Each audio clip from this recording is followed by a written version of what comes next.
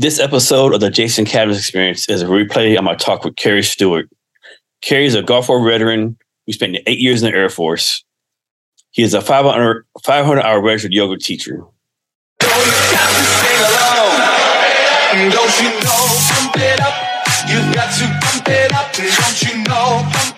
This is the Jason Cabinets Experience, hosted by Jason Cabinets. Join Jason as he talks to small business owners and startup founders and other interesting people as we gain great insights about business, people, leadership, HR, and how each guest strives to be great every day. Hello, and welcome to the Jason Cabinets Experience. I'm your host, Jason Cabinets.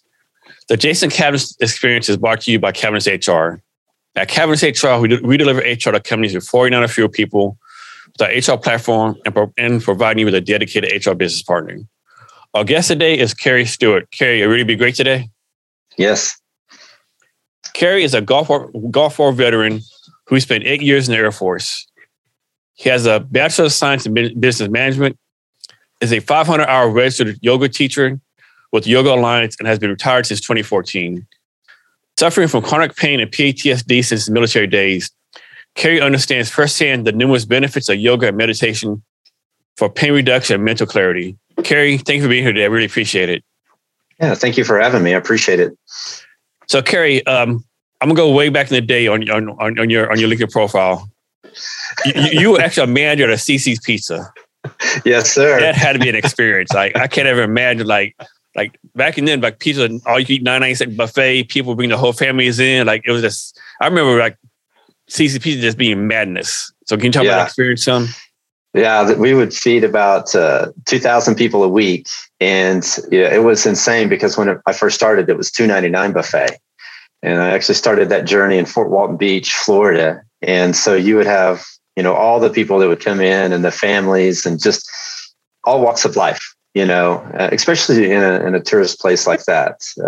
You'd have the girls coming in their bikinis, and we'd ask them if they could put on some shirts or shorts or things like that. They just got off the beach and they're ready to come in and just, eat pizza and things like that. And, we'd have lines out the door. And so we'd have to send somebody cut up pizza smaller or garlic bread and, hey, go feed this line, make them a little bit happy until they could come in and get a seat, So it was, I would say, transitioning from a manager into an owner, a franchisee, was one of the biggest learning experiences that I've ever had in my life. Yeah, I think there's nothing worse than a customer CCP so goes up to get some pizza. There's nothing there. Yeah. That's definitely a challenge. And sometimes, Kansas City, that would happen. We would have like big groups of band or church groups or something, just pull in the parking lot, not call us, not warn us, and you have 100 people walking in and it's like, oh my gosh, it's going to be about 15, 20 minutes before we catch up, guys. So you had to run the whole, like electricity, like everything was on you, right? Yeah. Franchisee, you definitely are responsible for the lease. You're responsible for, A to Z within that restaurant. So, when labor prices go up or minimum wage goes up, you've got to go through and calculate what is it I can, raise my prices because I still got to pay these employees, and how many customers am I going to lose over this? And I would say on average, when you increase minimum wage, it's about a 20% when you increase your prices of the people you're going to lose. You lose about 20% of your customers when you increase your price overall. So yeah. I mean, like all the minimum wage stuff going now to $15 an hour, what the case would be, like, whether they deserve that or not, that's a different conversation. But still, like, you have to pass the cost on, right? And what's that cutoff point? Saying, well, I'll pay like $3.50 for a hamburger, fries, or whatever, but I'm not paying $5, right? Everyone has a cutoff point based on their own economics, and I don't think a lot of people realize that. Now, and the taxes that go into that, and the insurance and unemployment insurance, and all those other, and you have so many fixed costs. So when I ran the restaurant, my gas bill was over $800 a month, and plus all the other fixed costs. So your rent costs are fixed. Your gas cost is pretty much the same. Electric cost, all those fixed costs that you have. So, none of that is going to go down every year. Everything always increases more and more. So, I'm guessing you can't say, hey, customers, I'm going to turn off half the lights to save my light bill, right? That probably won't go too well. Right. So, like, in the afternoon, we would go down to, instead of having 3 ovens, we'd go down to 1 oven to help save a little bit on the gas. But, it's just, there's so many costs that people don't even understand that are associated with a business. Like when there's a food shortage. So like tomatoes or cucumbers or lettuce or whatever it may be, there's a shortage of that, then we're struggling, or sometimes we have to pay more for just, our produce and things like that. So our fuel prices, when fuel prices go up, everything in the restaurant has to be delivered, and, all of our costs go up. I mean, I've been guilty of this before, like going, like we'll say, like Kentucky Fried Chicken to the drive-through, and like we're out of chicken today. Like, not, of course, I think like, how's that possible? You're like, but you don't understand, like you said, all the stuff going on, the food, everything, like how you got a chicken? It's literally in your name of your business, right? But like it's different times now, right? It's crazy. It is. So was that your first time being like an entrepreneur?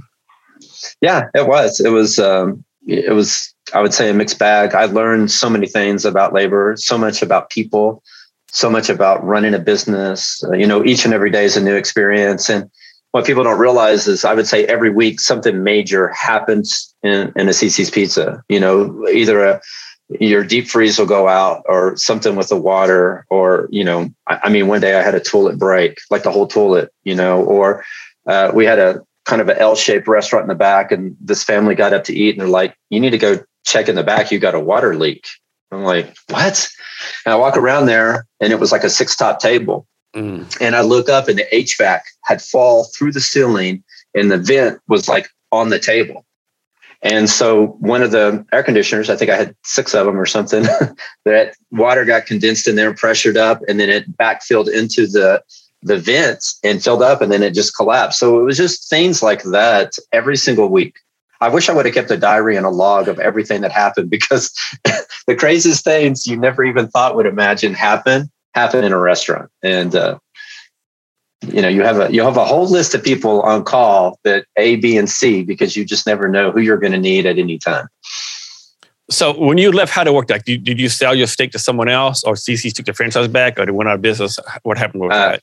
So that is one crazy, bizarre story, and we can dive into a little bit of that. So I was a general manager, and then the VA said, hey, we'll pay for your book, school, and tuition if you want to go to school. And at the same time, my grandmother had died in Oklahoma, and I went back, and I was in Kansas City, and before that I was in Florida, and I saw the cost of living in Oklahoma. And my wife and I had some really in-depth conversations, and we said, you know what, we can go to Oklahoma. We can sell this old house that was built in the 60s in Kansas City and buy a brand new house for the same price in Oklahoma. So we loaded up, relocated down there. I was 3 years into school. I had 1 semester left, and I said, I got to finish this semester, because both my mom and dad did the same thing. They had 1 semester left of college and never finished. And they always said that was one of their biggest regrets ever. But my buddy that owned the CiCi's said, I want out of the store completely. I want to go back to my ranch in Texas. You can just have the store. I'm not going to charge you anything for it. We're great friends. I know you'll take care of it. There's still a lease on this property. So immediately I came in, I took over. I said, hey, in about 6 months, 12 months at the most, I'll be back in school. And I get into the store, and then CiCi's is like, well, you've been out for more than 18 months, so you need a business partner. So they gave me a business partner, this guy named Hal, and he was doing really well as the books go. And so me and him became a partnership, but he goes, I really just want to be a silent partner. I don't want to really, you know everything you're doing. You've done very well, very successful. You can buy me out in like a year. And so I'm like, all right, so I get the store up and running and get things going. And then he changes his contract, because the contract we have was just verbal. It wasn't actually ever a written agreement. And then he goes in and behind my back somehow changes the agreement with CiCi's. So your operating agreement and your franchise agreement are supposed to be the same. Well, the franchise agreement with CiCi's, he changed it to where he was like 85% owner and I was 15% owner. And so, there's some discussions and some arguments and some things that are occurring. Meanwhile, this guy was just doing a lot of things that were crooked, and he was being deceitful on a lot of things. And so what really drew it for me is that there was a shooting out in the parking lot. two of the rival high schools right there had a shooting. There's an IHOP and a 54th Street Bar and Grill. And I have family members coming to pick up their kids, and bullets are going over their heads and their cars, and there's bullet holes all in the awning. And I just said, and I lost all that staff. All the staff that went through that gunfight that night basically did not want to come back into that environment. And I don't blame them. I mean, who would, right? And especially kids, you know? And so from that point on, I told him, I said, I need out of this restaurant. I want to get out. I want to move on. I can't do this anymore. You know, this hasn't been a good business relationship with us. You know, it's impossible for me now to want to buy you out. And so I said, hey, I'm turning my resignation. I'll give you 30 days to find somebody. And he's like, oh, can you give me more time? Give me more time. And I was busy, you know, but I was still making income. So I said, I'm fine. So finally I said, hey, December 31st, I'm gone. I'm locking the doors to this place and I'm out of here. And he said, okay, fine. And so, you know, just like everything else with him, I could never get him to sign on the dotted line or go through an agreement. And I went to go work for a utility company. Ironically, I was doing IT, and they pull us into a conference room a week later and said, you can't leave this room. You have to turn off your cell phone, no communication. The owner of the company comes in. It was a privately owned. He said, hey, I'm selling the company. We're announcing it in 30 minutes. You guys have to stay here until the announcement. I'm like, man, I haven't got a paycheck yet. The place I'm working for is closing down. And then after that, I went to go work for the IRS. Well, then he filed a lawsuit against me, and then he hadn't paid taxes. He didn't pay any of the taxes. We were using the same accountant. The accountant had access to everything. And so since he didn't transfer anything in my name, I was still liable for it. And actually there was warrants out for my arrest because he had done things illegal in the store and never transferred my name over. So it's a very long, crazy story. Yeah, that's a very bad experience you had. It was. And so we had to end up paying $75,000 in back taxes for a certain time period. I mean, I even went to the IRS. I gave them my resumes. They have all my tax forms, but we had to sit down with like a kind of a counselor lady. And I just said, this is horrible, and she goes, yeah, this is very unfortunate. You have to go through this, but this is the law. But what's an even twist to this story is that he befriended like a 16-year-old girl that was a register girl at one of his stores, moved him in, and they were doing all kinds of crazy things. And she ended up murdering him. Oh, wow. That's definitely a twist on the story. Yeah. And I mean, we had to file bankruptcy personally twice. And it was a benefit, I would say, in the long run, because we had to pay cash for our kids' school, cash for cars, cash for our houses, so we walked away with that with no debt. But it was, we had to file twice because every time we get close to not having bankruptcy, he would come out with another personal lawsuit, put liens on our properties, all kinds of stuff. So I learned a lot that probably a lot of people never get to experience or learn through a business interaction. So, I encourage people that if you're going to go in business with somebody, probably don't do it. Yeah, you definitely, everyone always talks about, all the great stuff about business, like, being a millionaire in 6 weeks, all the case may be, living your life.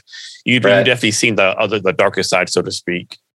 Yeah, I would say that most people don't own the business owns them. And it's unfortunate that, they're tied up so much mentally, physically, and spiritually and engulfed into that business that a lot of times their relationships begin to struggle, and I could say that there was times during that my relationships, with my kids, my wife, my friends definitely struggled because I devoted so much time, energy, and effort into making a successful business. And it was, we were number one in sales for Coke. We won this Coke, promotion. Our sales increased over 20% every year.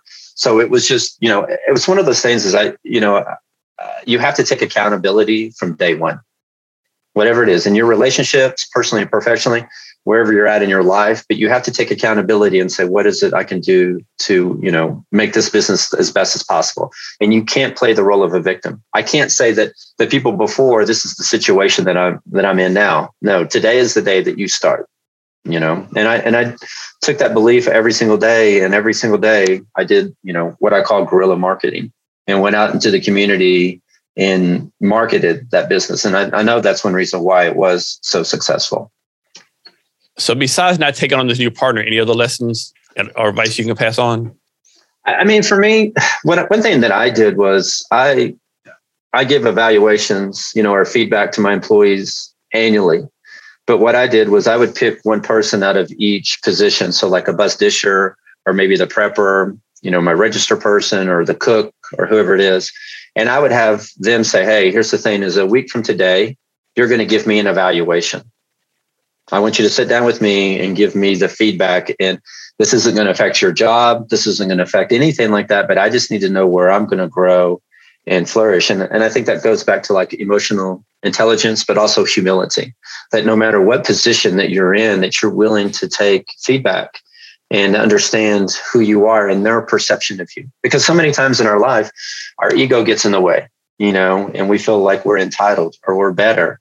And we don't value other people's, perception of us. And it's very important that the person washing the dishes or prepping the food or serving the food or whatever it is knows, I understand their perception of me and what guests see, because people are going to talk. And so I think that's what's one of the things that I learned the most was just being humble, I think one thing too, like, that person washing the dishes, like, a lot of people look down on them, this low minimum wage worker, but you don't know what his dreams are. Like, they might be doing that to pay themselves through college, or you never know what the case may be, right? You never know what other people's stories are. Yeah, I had a cook that was from Mexico. She saved up all her money and moved back to, oh my gosh, it's one of the places in the coast where everybody does. I have brain fog half the time, but it's one of those beautiful places that people go to resort in. And she opened up a pizza restaurant. She took the menus, the recipes, she took everything. And she saved her money for all those years that she worked there. And that's it, man. I mean, who would never thought making $8 an hour at a pizza restaurant in Grandview, Missouri could get you an amazing restaurant in Mexico and a tourist place, So you're right. So this kind of reminds me of a post I did a couple of days on LinkedIn. I did a question on LinkedIn. I said, like, why is it so many people think they're special or talented, but they're really not? Actually, they're nowhere close to being that. They think they are, and they act like it. And so many people are actually talented and special, they think they're average. Like, just seems like a disconnect, right? Like, why is that? Yeah, I think a lot of times, I go back to saying that your gifts and talents are unique. And you don't have to have a conventional life to be happy. So she probably took a lot of notes every day and went home and understood about what it was to run a business. But I think a lot of times we're in a very unique society where people don't want to give true feedback, right? And failure is feedback. When you fall, you're going to learn, right? And I think a lot of times people don't want to think that providing optimistic or realistic feedback is positive when it really is. These are the areas in our life that I need to improve in and you need to improve in. I think that's one reason why I don't have a lot of friends, and the friends that I've had probably for years is because my wife says that I hold people to a certain standard, a certain caliber. And what that's allowed me to do is have healthy boundaries, but also not to have a lot of drama in my life, a lot of chaos, because I don't want those people in my life. It's not healthy for me, Yeah, I'm a big believer higher standards is actually a good thing. Mm-hmm. Yeah. So next, talk about your volunteer experience at, I believe, the World War I Museum in Kansas City. And the art museum. So I have to backstep that just a little bit, but I was doing cybersecurity for the USDA, and I was coming home and I'd get on the couch. We had a 2-story house, and I couldn't get off the couch. I mean, for me to go outside, I had to pee out the back door and stuff. And the weekends, like if my wife wanted me to go to Target or go shopping so many times, I would just collapse or sit down on the aisle, and I'm just like, I can't walk, I can't move. Like, I was in a lot of pain mentally, physically, and spiritually, and I didn't understand what was going on. And my wife said, this isn't what I signed up for, which I thought it meant she wanted a divorce. But really what she was saying is like, you need to focus on your health and well-being. You need to retire. You need to just, you're spending too much time, energy, and effort for that career, that job. And there's nothing left for me. There's nothing left for the family. And we only have one life to live. So I retired and focused on my health. And so the first thing I did was I went out to New Jersey for Gulf War testing.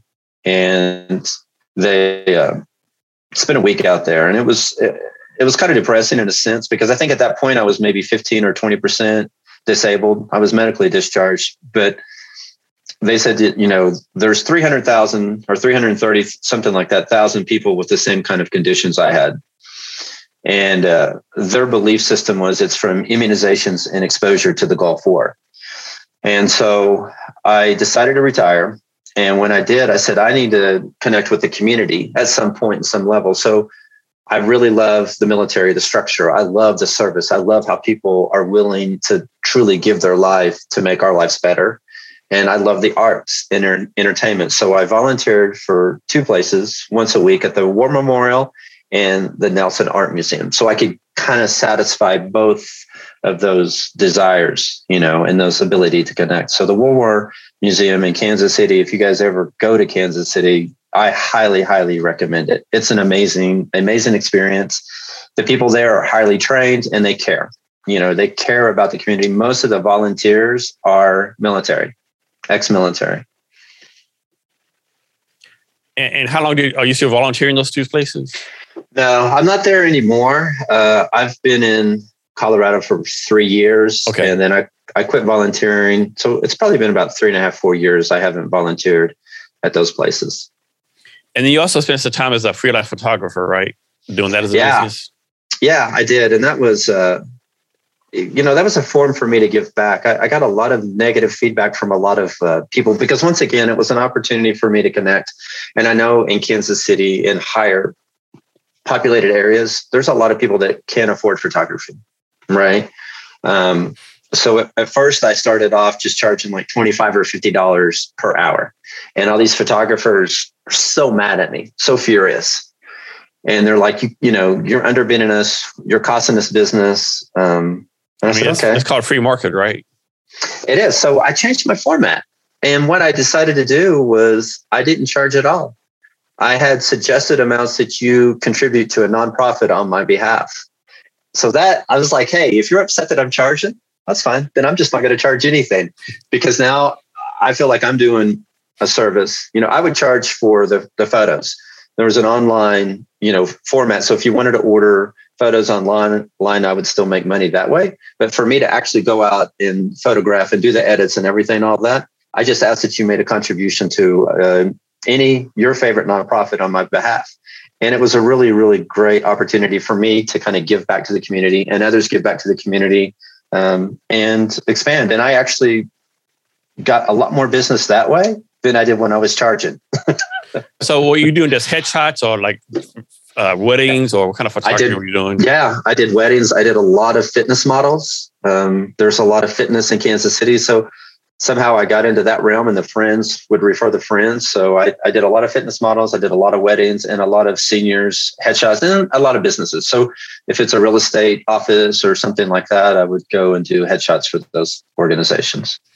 And then what's that called? Like, when bars, like a Coyote Ugly, where they have a whole thing of bars or women in different outfits, I would do stuff like that for a lot of the bars as well. And this all pretty much word of mouth? You had a marketing plan or something? No, it started off word of mouth, and then I did a Groupon, and then I canceled the Groupon. But after you get into like one realm, when you do 1 or 2 people in the fitness industry, or you do 1 or 2 weddings, then you're. And that's the thing, is I only scheduled 1 photo session a week. That was it, because I was still volunteering. I still had other things. I wasn't going to overextend. And so if, the time and everything schedule worked out with those people, then it worked out. If otherwise, it didn't. But I only did 1 session a week. Yeah, I have someone here in the Seattle area. He's a photographer, and he started out doing wedding stuff. And he's trying to get out of weddings and do like different things.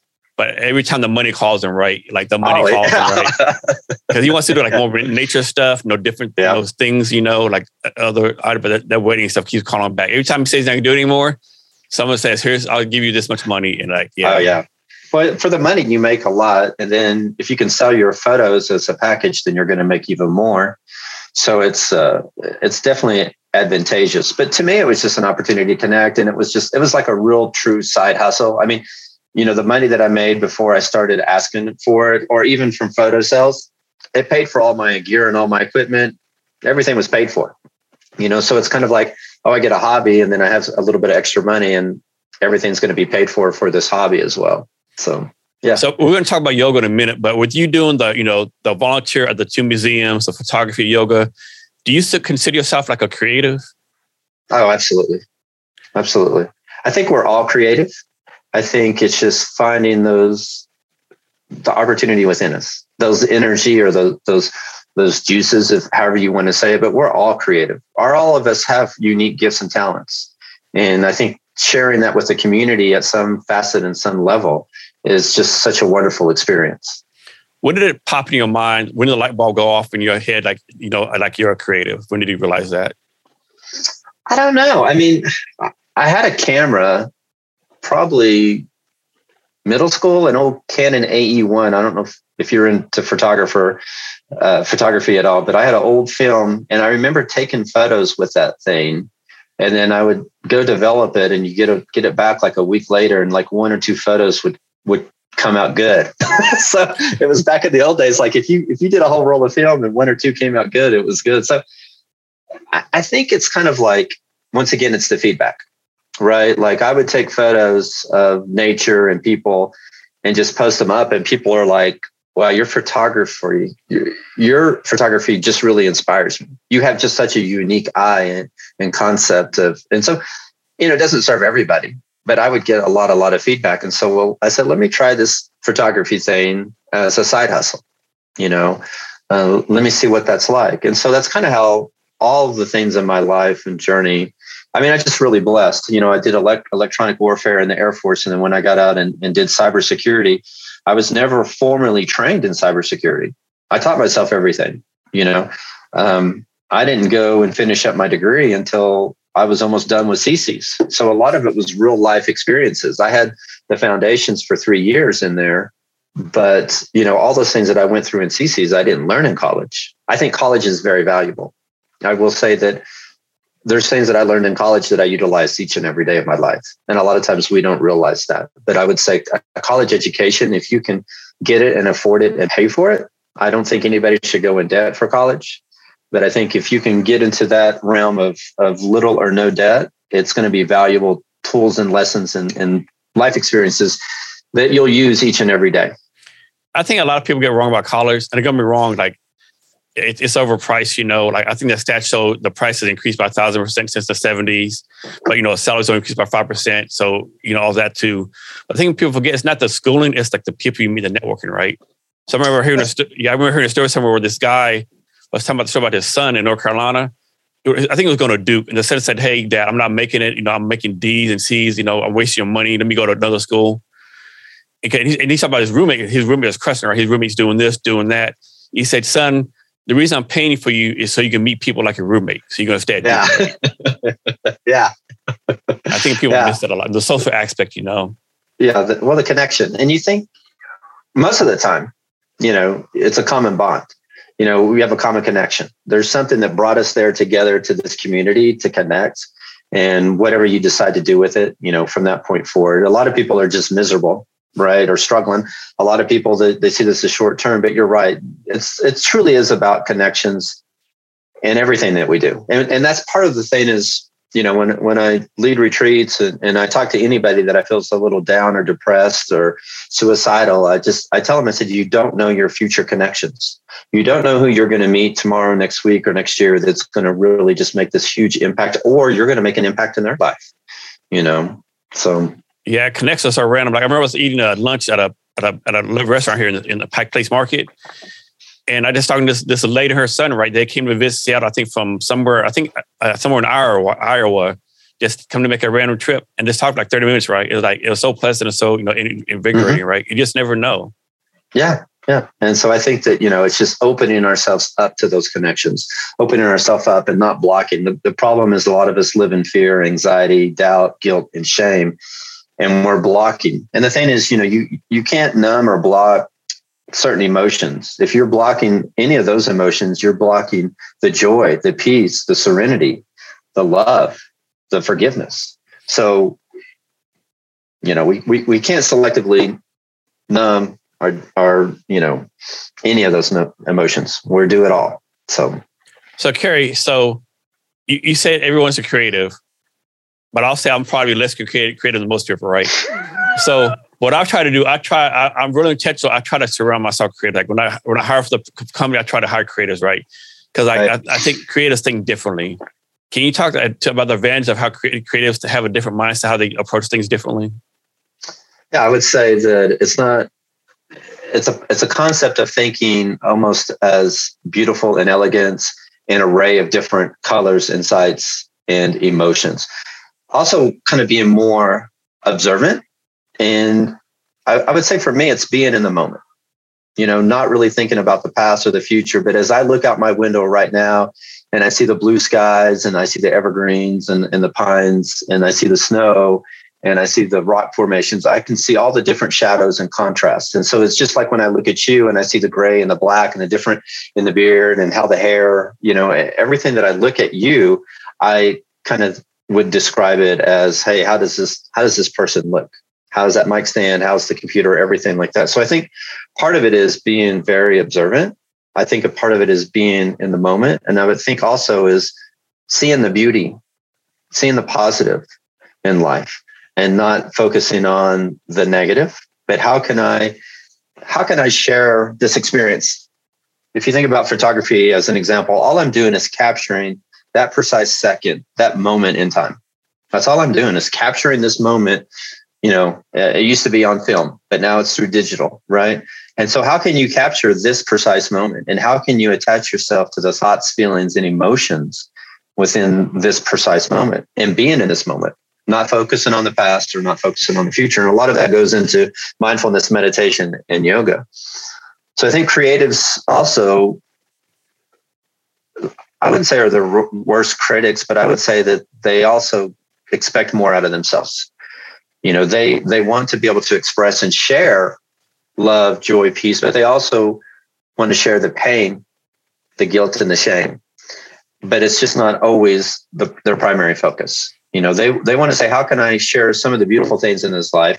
How can I share some of the trauma and the tragic events as history goes on? Because I want people to understand what this moment was like.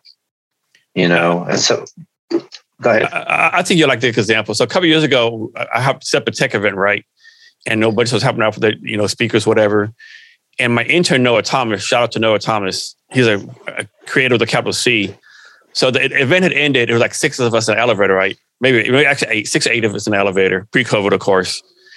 And he says, look up.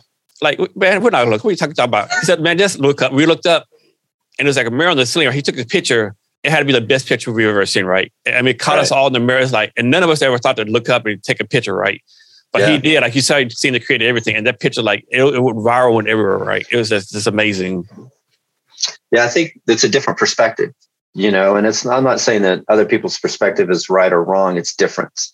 And a lot of times, if you can capture that, edit it, and enhance it, then you're to the point where, to me, this is beautiful. This is impactful. Like Dorothy Lane, some of the photos that she took during the Depression, are some of the most impactful photos because she toured around, during those times and during the Dust Bowl and captured those moments of those people that were really struggling and suffering. We've seen a lot of that through the Vietnam War and Korean War, people that captured those moments. And without the photography or without those people being there, you really get an unbiased, I would say, emotional attachment because you're looking at those people's eyes and you're feeling it, right? Unlike the media today that has to have a spin or a different agenda, to it, you're getting the raw, authentic, real person back in those days. Hey, so how close are you to all the fires that just happened in Colorado? Are you close by that? That's kind of far away. Yeah, I'm close. So we go for a hike south of here.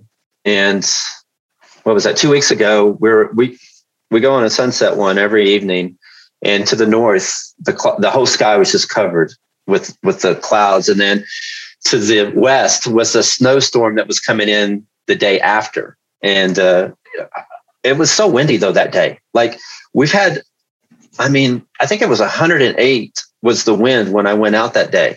I mean, it was crazy. And so we went on our hike. It was around 50 miles an hour wind. I mean, it's just, that's a challenge, hiking just with that type of wind. And so I wish I could have captured that moment. I would have had to, I couldn't even done it with a drone, but it was just kind of magical seeing all the smoke, and it kind of almost looks like a cloud. And then you look over and then the storm is so low. We're at 7,000 feet right here. So when we go hiking, it's just a little bit higher. But the storm was like below the mountain peaks, just right above your head. And it was just this kind of array of, once again, emotions, because it's times like that, you'll realize you'll never probably experience that again in your life. You'll never see that off in the distance of the storm come in, and you're hoping that storm is going to help dissipate, the fires, which it did. It had a big impact on it. Yeah. So luckily it wasn't a snowstorm first in the fire, right? Luckily the snow came after the fire and helped out a little bit. Yeah. What happens is people don't realize a lot of times when that snow starts to melt, then it creates mudslides, and underneath it, the debris sometimes actually can help spread the fire as it goes down if it's not completely out. We had a fire here in Evergreen like that a couple of summers ago, and then we had another one in the winter.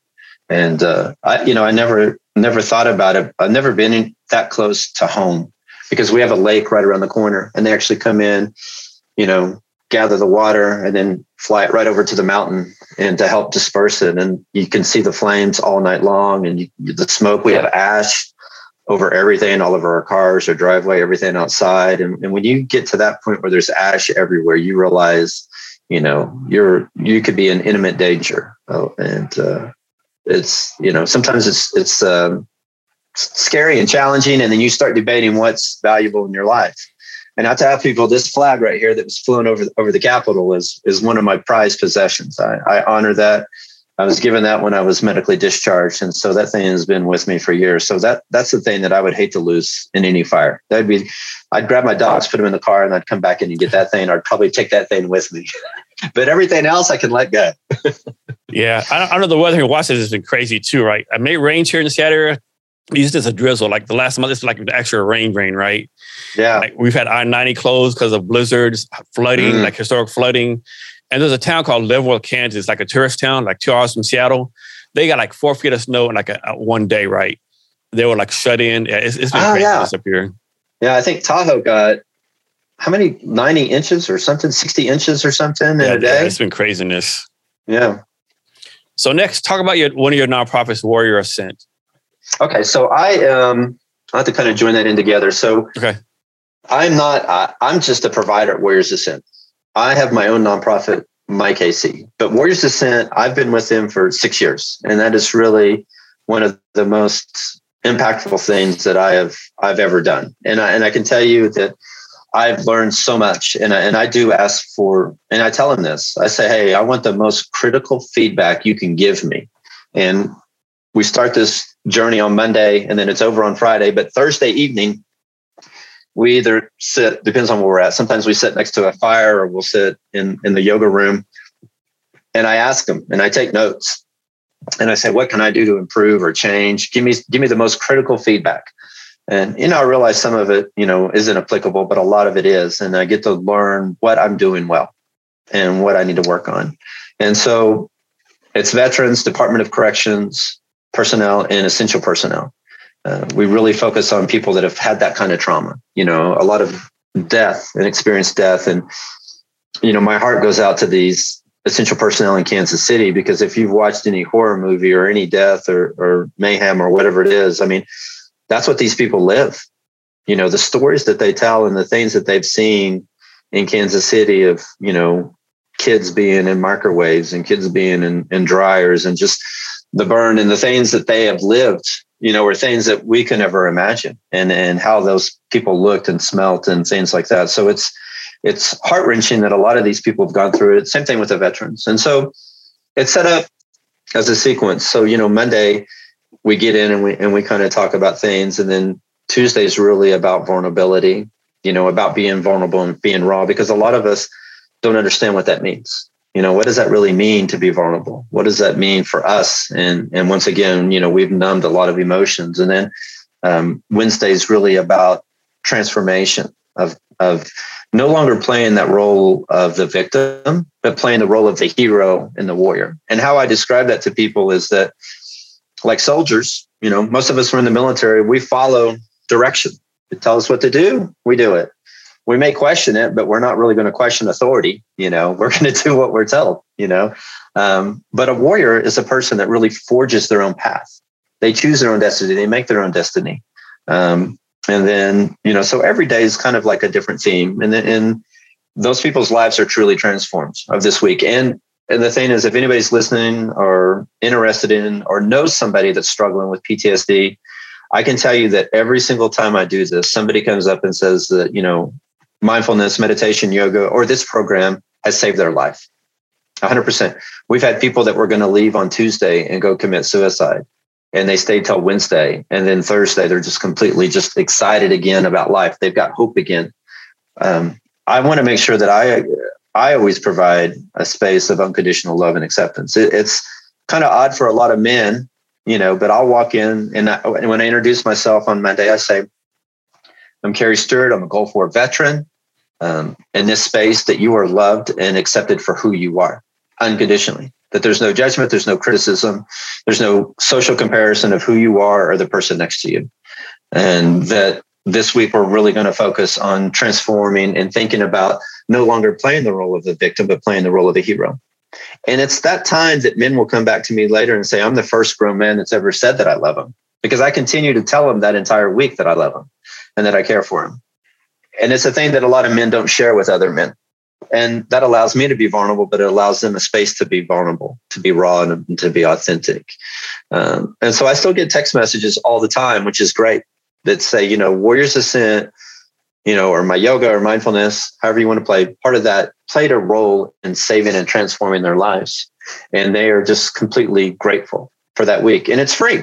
So all they have to do is get there and show up. And they get a week-long Academy of Healing with a bunch of different providers. But I'm primarily the one that's there. I'm there from the morning, from sunrise to sunset. And I do a variety of different talks.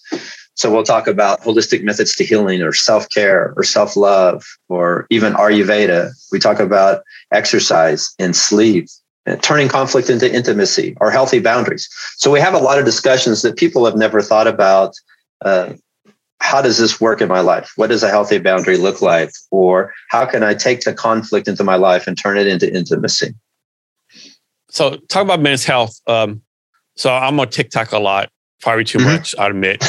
And there was a lady posted a question on there. Like, TikTok, you post questions, people stitch. She posted a question. She's like, I generally want to know if you're a man on this app and something's going wrong, or you're depressed, or something's not going right, who do you go to? And literally thousands of men posted, no one, I'm a man. No one cares what I think. I can't, I'm like literally, and like, and all the females, like, they were like heartbroken, right? How do we, how do we fix this? Is it fixable? I mean, because. Oh, yeah. Yeah. I mean, first of all, you have to find somebody you trust. You have to find somebody that loves you and accepts you, and that the ego isn't going to get in the way. So if I ever see posts like that, or I see anything, I always just respond and say, hey, if there's anything anybody that's reading this thread needs, or if you ever feel, suicidal or depressed or anxious, here's my phone number. You can call or text me anytime. And I think that's part of it, is knowing that there's somebody out there that they can reach to, because I get these messages all the time, or phone calls all the time. And I think that's what, and I've been talking about this a lot, and I think people get confused, but that's what we're really missing in our politics today, and our leaders, our spiritual leaders. Somebody that really knows who they are and knows their agenda. They're not going to flip-flop and say, oh, this year I don't like gays, and this next year I do like gays, or I'm not for this, I'm not for that. They need to decide who they are and what they are. But I think what we need is people to know that they can reach out anytime to somebody that loves and cares for them. I think what's unfortunate is we have a whole group of society, a whole group of men that their ego has gotten in the way, and they've never told anybody they love them or really felt love from another man. And so, do you think people more likely to reach out to someone they don't know for these kind of things versus like a best friend or wife or someone close to them? I think it depends. I mean, I have a friend, unfortunately, he just passed away a couple of weeks ago of COVID, but he was a very big advocate for mental health in the police department in Newton, Kansas, and Wichita area. And he would be like somebody struggling, they knew to reach out to him. So he was kind of like the go-between guy. He was a very big advocate for Warriors Ascent. But at least once a month, at least once a month, I'm talking to one of his colleagues. Either it's, somebody that's driving an ambulance or a fire department or police department that is struggling. And I mean, thankfully, a few months ago, one of the guys was suicidal, and I got on the phone with him and I talked to him, and I didn't resolve the issue.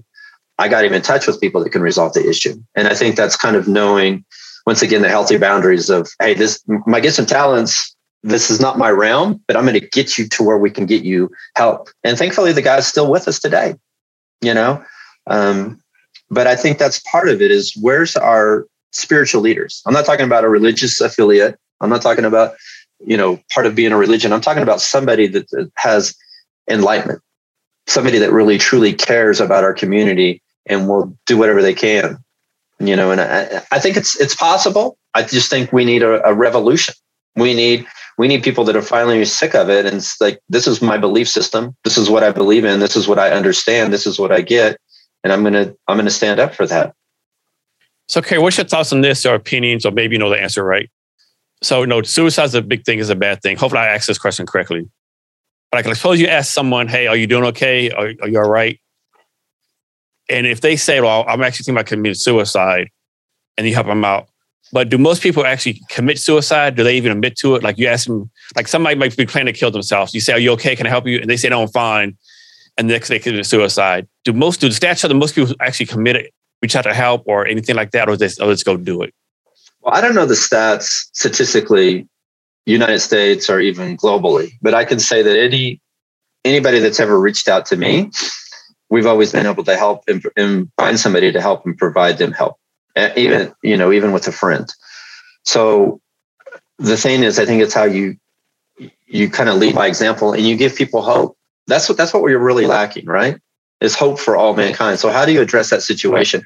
I think a lot of times my story, my path, my journey of where I was is an inspiration to other people, because I could have committed suicide multiple times, right? And I could have ended my life, but I don't know my future connections. And if I would have done that, I wouldn't have been able to make the impact that I have on other people's lives, So I think personally, from my experience, everybody that's reached out, I have not had anybody personally commit suicide after they've reached out to me. That's great. I mean, even going, and it's challenging me to say this, because I know this could change, but statistically, before Warriors Ascent, there was one person that committed suicide before I joined the organization. So in the last 6 years, every single person that has gone through, not one person has committed suicide. And that may change, but it's a great statistic that, I can say that I've had a positive impact on a lot of people's lives. Thousands. Great news. Thousands of people. Yeah. So, Kerry, next talk some more about MYKC, and especially when you talk about your core values and the process that you went through to come up with the core values for MYKC. Yeah. So basically, to me, MyKC is, it has dual meanings. All right. So one of them is, if it's my Krishna conscience, is what, my people from India told me, but I didn't realize that at the other time. But it was just kind of like, my opportunity to really, really connect. And I've kind of redone I would say rebranded, over the last year with mindfulness, knowledge, yoga, and community. And so what we want to do is really have an opportunity just to connect with anybody we can in the community on different levels. So what I do is I provide yoga, mindfulness, meditation, and I do these talks. So the same thing that I do for Warriors Ascent, if you wanted me to come out to Seattle, I would do the same thing. And it really depends. Sometimes it is a week-long retreat. Sometimes it's condensed down into a couple of days or things like that. But giving people the opportunity really just to find acceptance, find love, find the things that they're wanting, And so I think it's just doing that. So to me, it's about social enrichment. How can I ask myself this each and every morning, how can I enrich my life? How can I focus on myself, self-care, reset, find healing energy, find forgiveness, get rid of the guilt, the shame, the grief? How can I find all those things in order to give those to other people? Right. And then once I can do that for myself, then I can really focus on the community. But I think that's where a lot of people get lost in their journey and their path, is that they want to give and give and give and focus on everybody else, but they don't want to be alone with themselves. And then once we're alone with ourselves, then we can actually focus on healing and caring and loving and knowing what's really important and what our true values are. So with a nonprofit, what I'm able to do is provide yoga mats. So I do Manduka. I believe in quality. I really want to provide you a great foundation. So it's a yoga mat. It's 2 blocks. It's a journal that I've published, and a yoga strap and a blanket, because I want your foundation in mindfulness and meditation to be solid. And our primary focus the first entire day is all about breath, because that's what I learned through my journey in my past. So basically, I'm giving people the modalities and the things that have worked for me, and I'm giving that to the community. And I know it's a proven record because I've been doing it now for 7 years, but I've been working with Warriors Ascent for 6 years. And I know this method works. It worked for me, and it's worked for thousands of other people. And it's really a foundation starting with your breath. Can you talk some about your, let's talk some about your actual yoga journey. Like, how did you find yoga? Like, why you got so involved with it? Talk about your journey some in yoga. Yeah, that's exciting. So go back to when I retired, and physically, I was just mentally, spiritually, I was in a very dark place. I was very suicidal. I was very anxious. I had a lot of guilt and shame from the military that I couldn't overcome. And it's still a challenge today, right? When you take a lot of innocent lives during war, it's hard to find forgiveness. And then you want to blame, other people for that. And then you start thinking about your own family. So I know that played a lot of role in it. A lot of it was just my overall environment. So what I did was I retired, and then I went out to New Jersey for that Gulf War testing. And that's when they told me my situation is immunizations and exposure, right? And so they didn't tell me at the time, but now I've done the research. And so they're pretty much guessing, and it was the anthrax. So that you give you the anthrax, and then you're around this very unhealthy, very toxic environment on all levels. And so they suggested 3 things. They suggested biofeedback. And at that point, I had no idea what that was. I'm like, I don't know what biofeedback is, but okay. Tai Chi, which I knew what Tai Chi was. It's cool, fluids, and then yoga. And then I'm like, man, there's so much different types of yoga. So I was ironic because as soon as I got back, I already had an appointment with a provider, Dr. Black. I'll never forget this guy. He had kind of long hair like us, gray hair, and I go into the doctor there at Leavenworth, and he's kind of talking to me about like mushrooms and transcendence and like getting high. And I'm like, is this guy testing me? Like, is he asking me questions to see if I'll fall for this? Like, I couldn't get out. And I say they put you in a big comfy chair, and they check your oxygen, they check your pulse, your breath. They're checking everything before and after the session. It's a 20-minute session. You sit in a big comfy chair, and he's like, what kind of music you like? I'm like, I like this nature, relaxing stuff. And then he put something cool on the screen, and I just focused on my breath.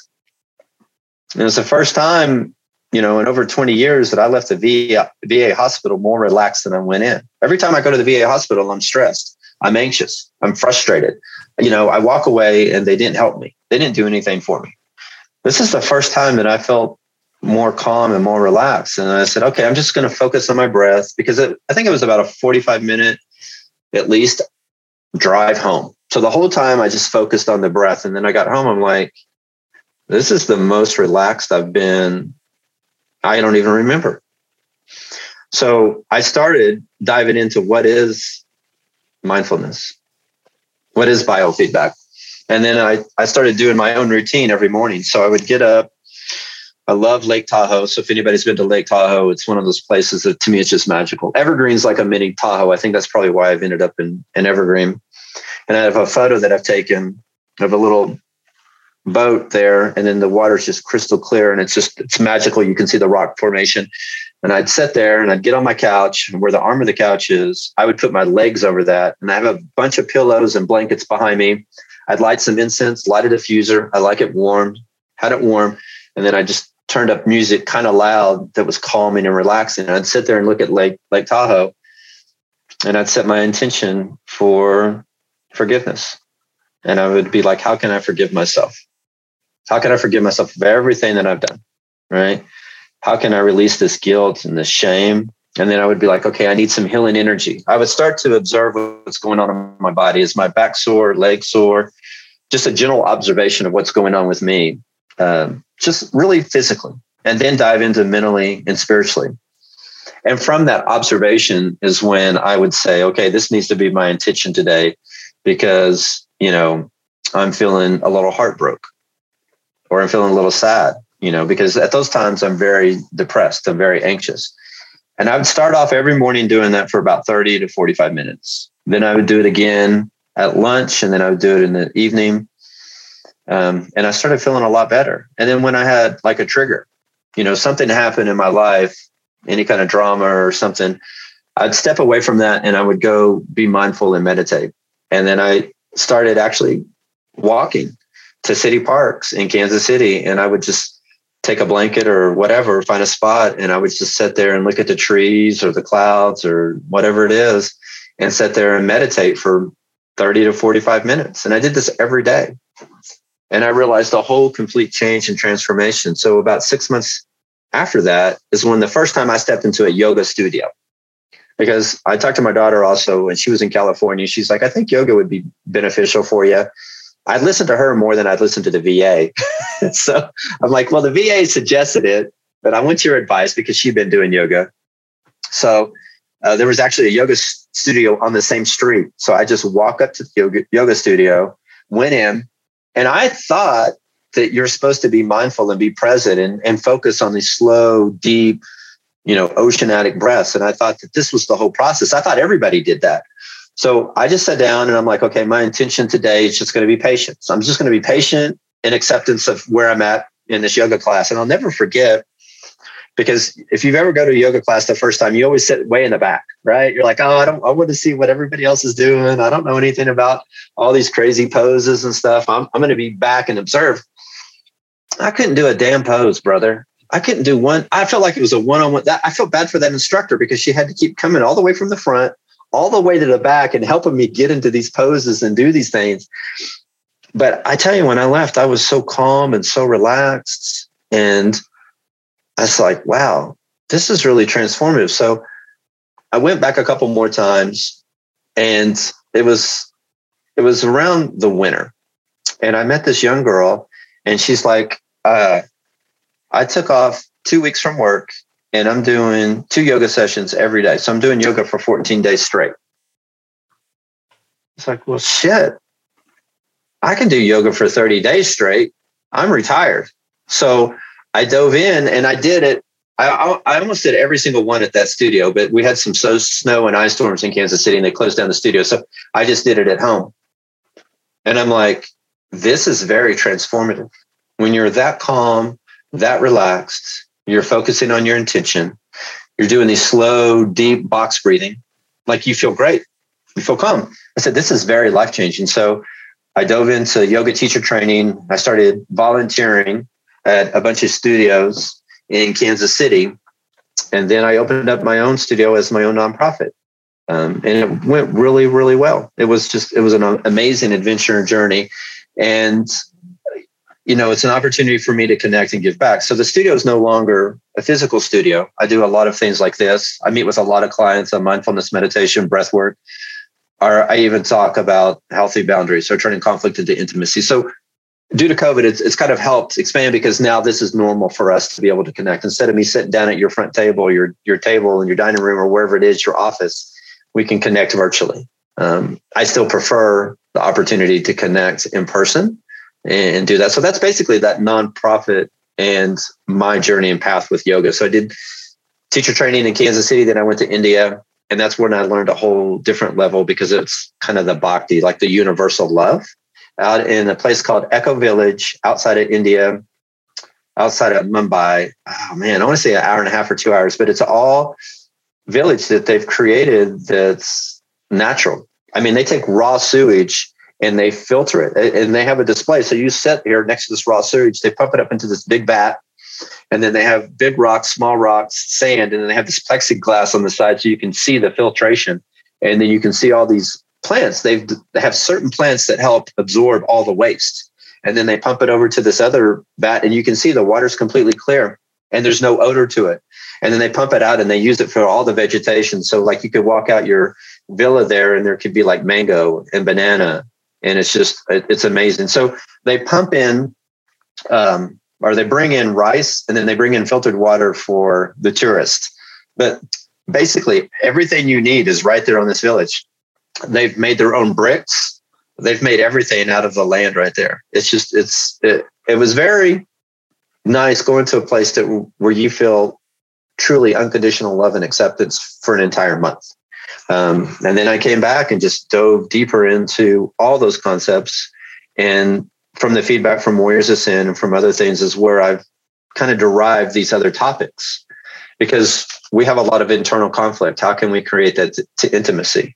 We don't have healthy boundaries. Most of us with PTS have allowed other people to take advantage of us, and we get to the point where, we're a trigger. We don't know if it's a bomb or a bear. Somebody's pulled out in front of me. I'm just going to explode, right? So how can we have healthy boundaries? How can we set in a life of self-care?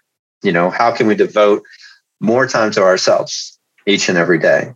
And that's how that whole journey and the whole path is. So I want to be able to connect to people on a different level. I want to enrich the lives of our community. And I want our community to go back to loving and accepting each other for who they are. So two random observations. So you're the third guest, the last five, who's brought up like psychedelics, mushrooms, marijuana. So I think that's kind of interesting. And then talking about mushrooms, hopefully it's still open. I was stationed in Fort Leavenworth for a year with my family. And I think it's called Zona Rosa in Kansas City. Yeah. So there's a place there called, I think it's called Hereford House.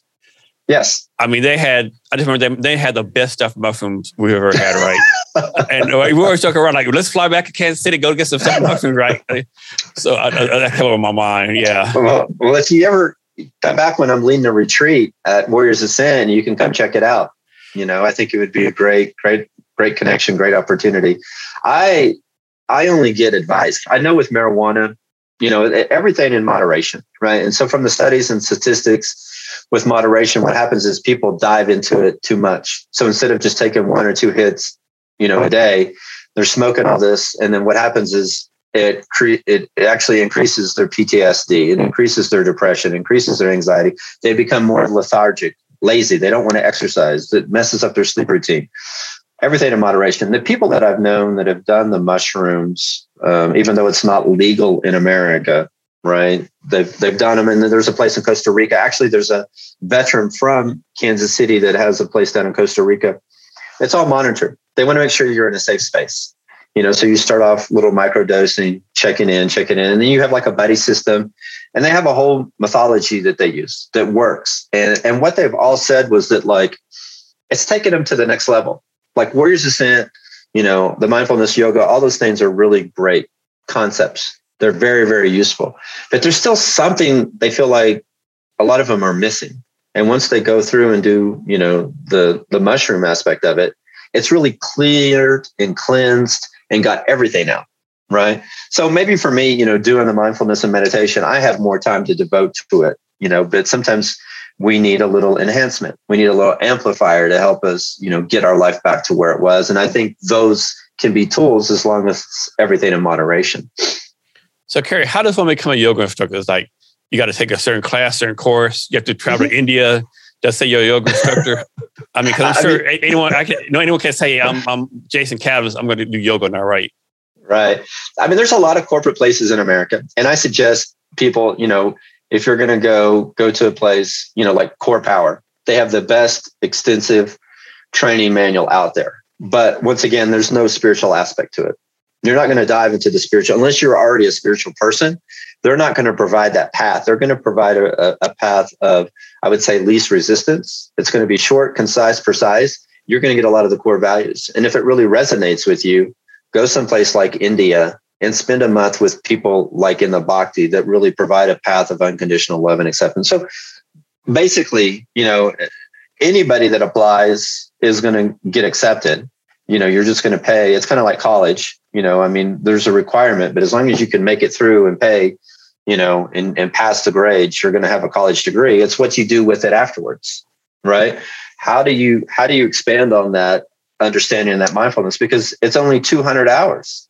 I mean, there's hardly anything going on in 200 hours, And so the thing, I may have dogs barking soon. Hang on one second. I got to shut my door. All right.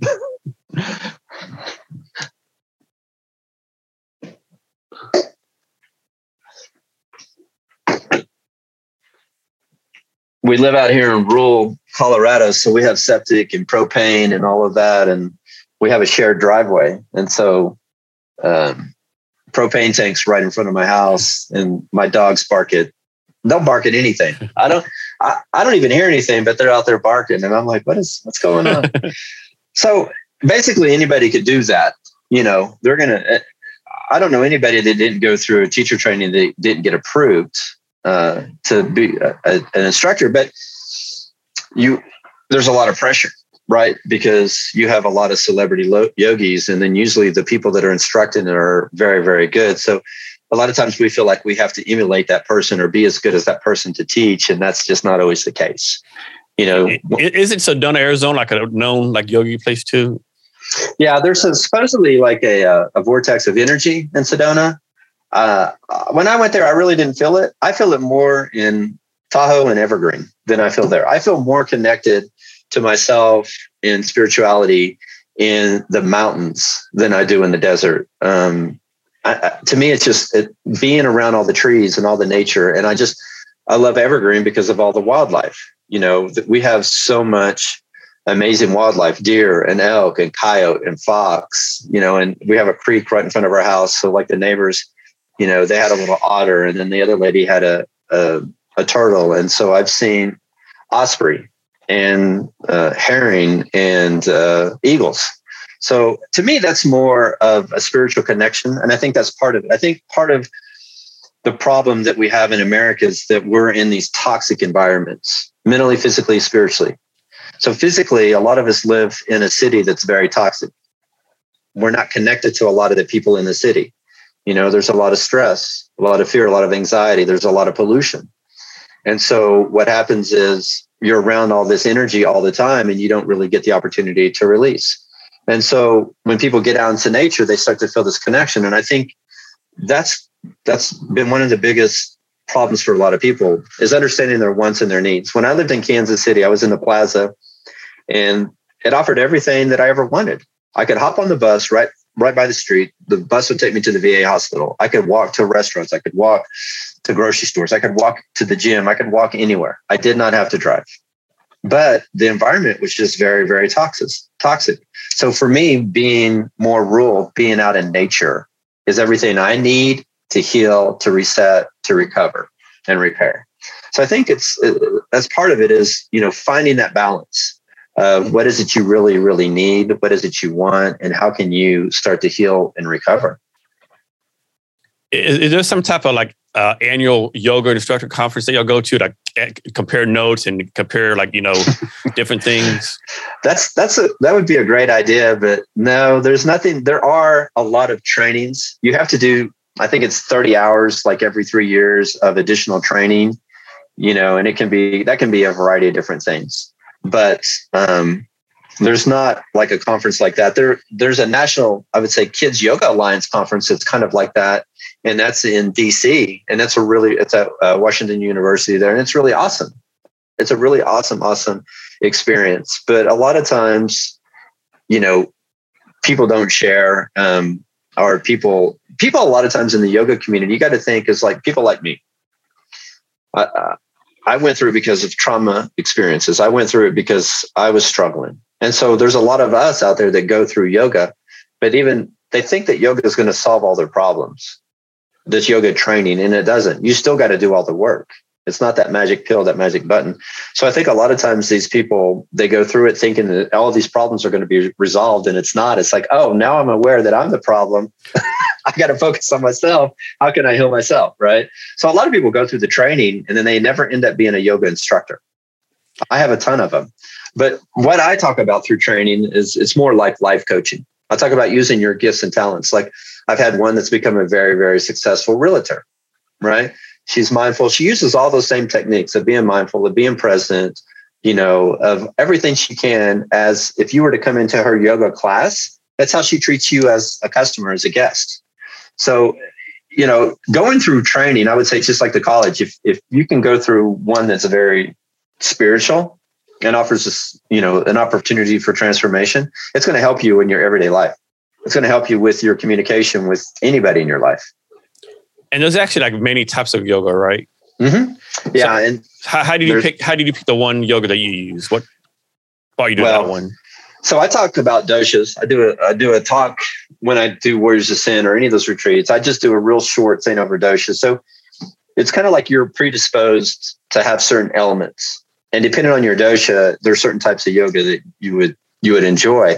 And it's funny because I go back, and before I knew or understood Ayurveda or doshas, there were certain yogas that resonated with me. One of them is yin, which is like a deep stretch, and I turn that into a guided meditation.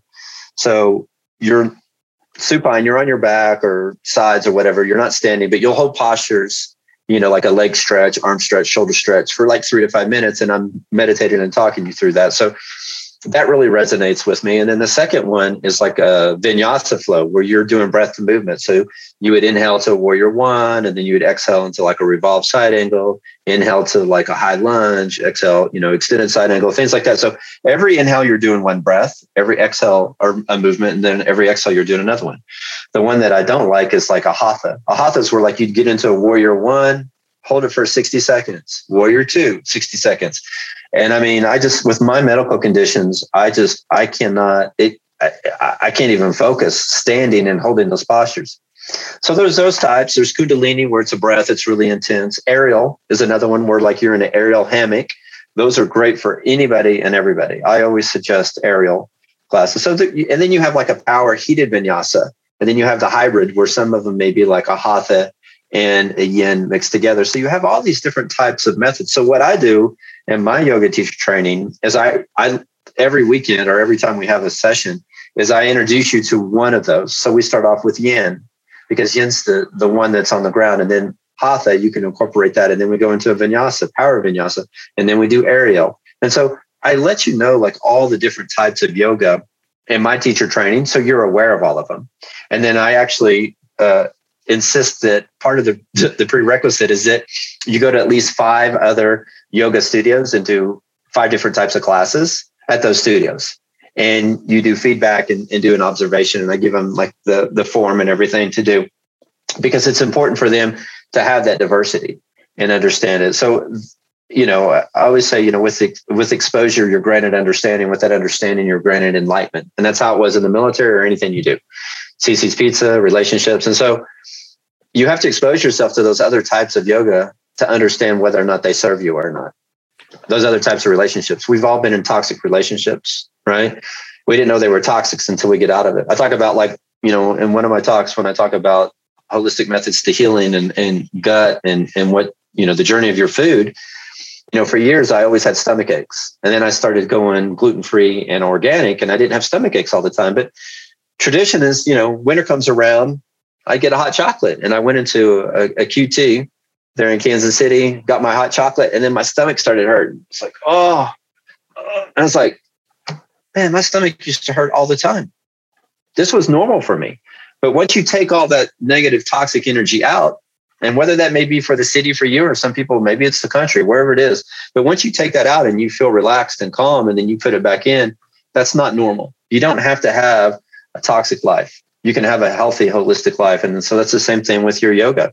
Find what really serves you and don't feel like you have to do the other things. Yoga truly is a way of life.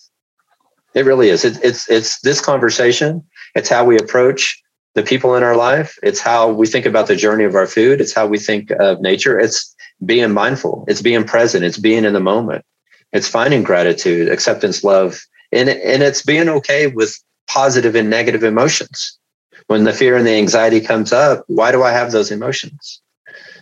So it's not just the thing you see on the mat. Yoga truly is a way of life. And it's understanding what really serves you and using your gifts and talents for our community. Just like you say you're not creative, but this podcast is probably a gift and talent that a lot of people don't feel like they're capable of doing. Yeah, and they're not. True. Because I know you talk a lot about the 1 hour on the mat, but then the 23 hours living your yoga life, right? Yeah. And that could be anything. I mean, when you sit down to eat, think about the journey of your food. Are you mindful and present when you're eating your food? You know, when you're driving the car and you're going to work and it's a 20-minute commute, are you okay being in the moment, right? And being okay with your morning routine? All of that stuff can add up to an hour. You know, I say if all you have is 8 to 10 minutes in the morning to focus on mindfulness and your breath, dedicate that 8 to 10 minutes. But then on your way to work, do the same thing. And when you're at work, do the same thing, you know, because the way home. And then in the evening, make sure that you go out and spend some time in nature. We go out every single day unless I'm in way too much pain. Otherwise, you know, in the summer and the other months, I'm out 3 times a day. They're not long, always hikes. Sometimes they're 15, 20 minutes, but if I'm feeling really good, it could be 45 minutes or an hour. You know, last year, I would say I finally made it to the top of Mount Evergreen. I think that was an hour, maybe an hour and a half up, and then like 45 minutes. And that was the first time that I've ever done that in the 3 years we've lived here. So it doesn't have to be like, hey, understand your physical limitations. Understand that I'm not going to overextend myself today, and then I'm not going to be able to move for the next day. You know, just be mindful, be present. And that's really the yoga way of life, man. And also goes to emotional intelligence. How do you make other people feel? You know, and what do you think about? And lose that entitlement and lose that ego and be humble and love and accept yourself. Because if I don't love and accept myself, I can't love and accept others. It's impossible for me to give something I don't possess. You know, and I think a lot of times we act like it and we try to be that, but we realize, hey, there's something missing in our lives. And a lot of times it's just love and respect for ourselves and hope. So, Kerry, you talked about, you know, the positive about yoga, the pros of it. Are there any cons of yoga? You know, anything difficult about it? And is there any situation where you tell someone yoga is not for you? No, there's always some kind of yoga for everybody, right? So, you know, there may be the high intensity physical power vinyasa that's not, you know, for somebody that has, you know, type of ailments, bursitis, or, you know, things like that. But anybody can be alone and be with themselves. So, I mean, journaling can be a form of yoga. Going for a hike, a walk. What people realize, like when they go through Warriors Ascent, is because I'll always ask them on Thursday, and everybody's perception is different, right? One of the ladies absolutely loved and adored her through her journey and her path and everything. And she was just so excited to finally like be in this space, because it's a whole week to spend with yourself. It's a whole week to just like focus on yourself and love and accept for you who you are. So Thursday, she's like, and she always had like this little poppy thing, and she's talking and she's like, Kerry, I found out what my yoga is. I finally figured it out. I was like, well, it's only been 4 days, but I'm happy for you. Sometimes it takes people 4 years. She's like, deer hunting. And all the other ladies are like shocked. They're like, what? She goes, I know for some of you, you know, maybe, but she goes, I'm alone. I'm in nature. And it's not about whether or not I get a deer. It's about being connected. And she goes, that's the time that like I'm in prayer. That's the time that I feel empowered. That's the time that I feel excited about life. And she goes, and I don't have to be with anybody. And she goes, I'm not. When I go deer hunting, I'm all by myself. I don't hunt with anybody else. And she goes, that's my form of yoga.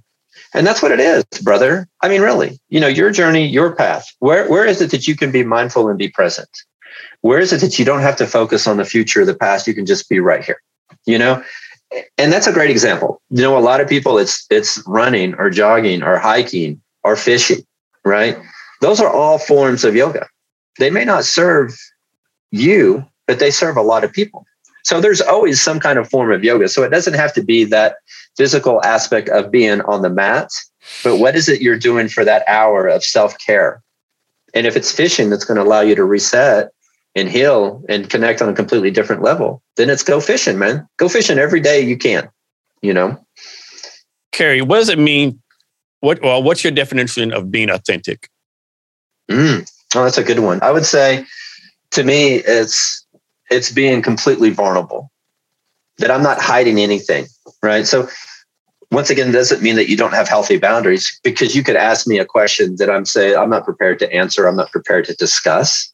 But it's really allowing yourself to be so raw, so authentic, and so genuine that you're completely open up and you're not hiding, right? You know, a lot of times we have this physical mask, and a lot of times we have other masks that we're wearing in our life. It's removing that mask. It's kind of like this, you know, Can you hear my dogs? Yeah, that's fine. So it's kind of like this. That's why I talk about this week with warriors, right? So if we're all warriors, we feel safe with being around other warriors.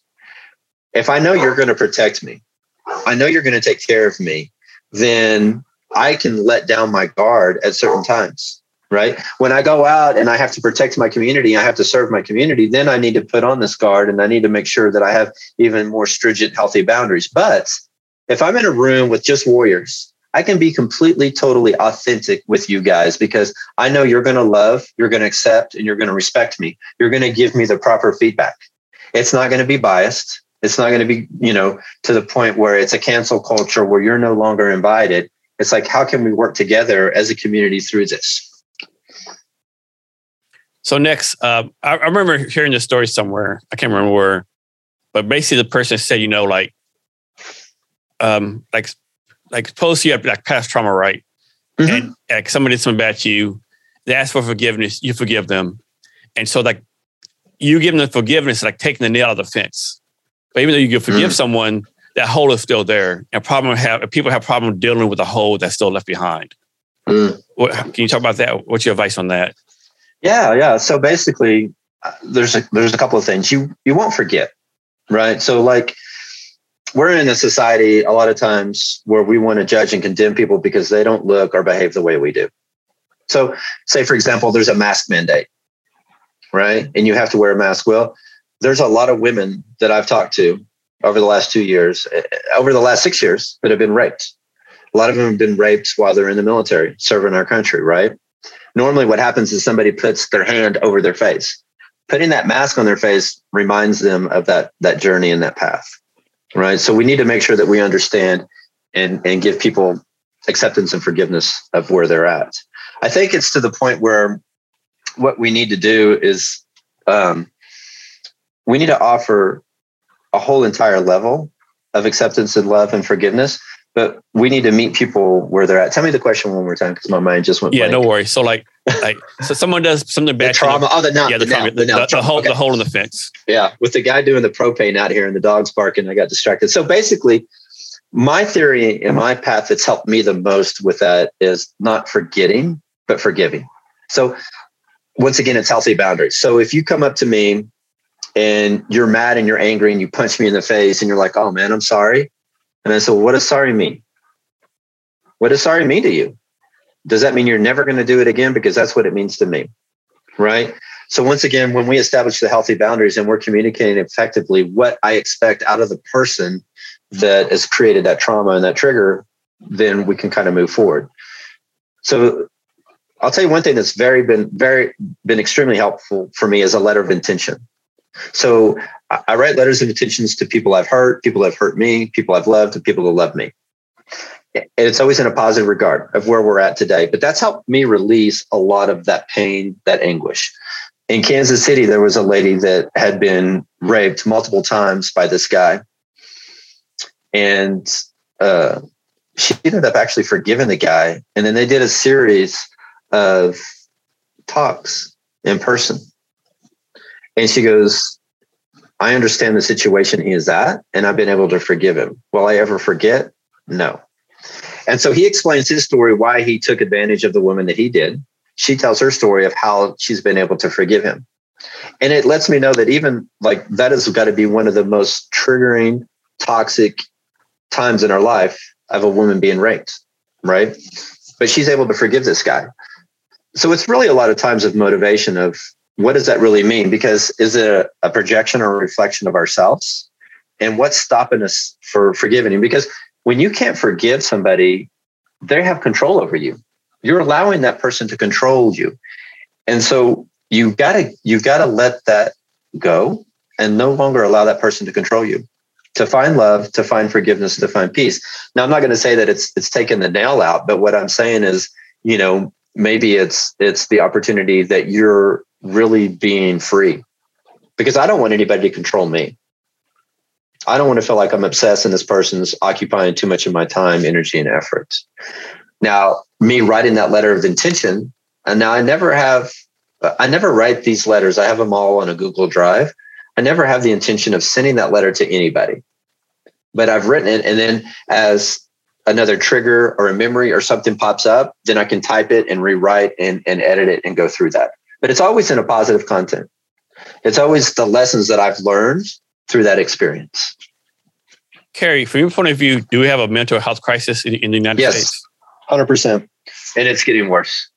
And once again, that goes back to the lack of spiritual leaders that we have on all levels, not only politically, but in a lot of businesses. We don't have a lot of emotional intelligence. We don't have a lot of empathy. We don't have a lot of knowledge and understanding. We're very siloed and selective, and it's my agenda and my agenda only without your perception. And we're going to have a higher suicide rate over this next year. We have more stress than ever. Our political leaders have taken so much away from us instead of empowering us. We need to feel empowered, right? We being the victim, right, is enabling him.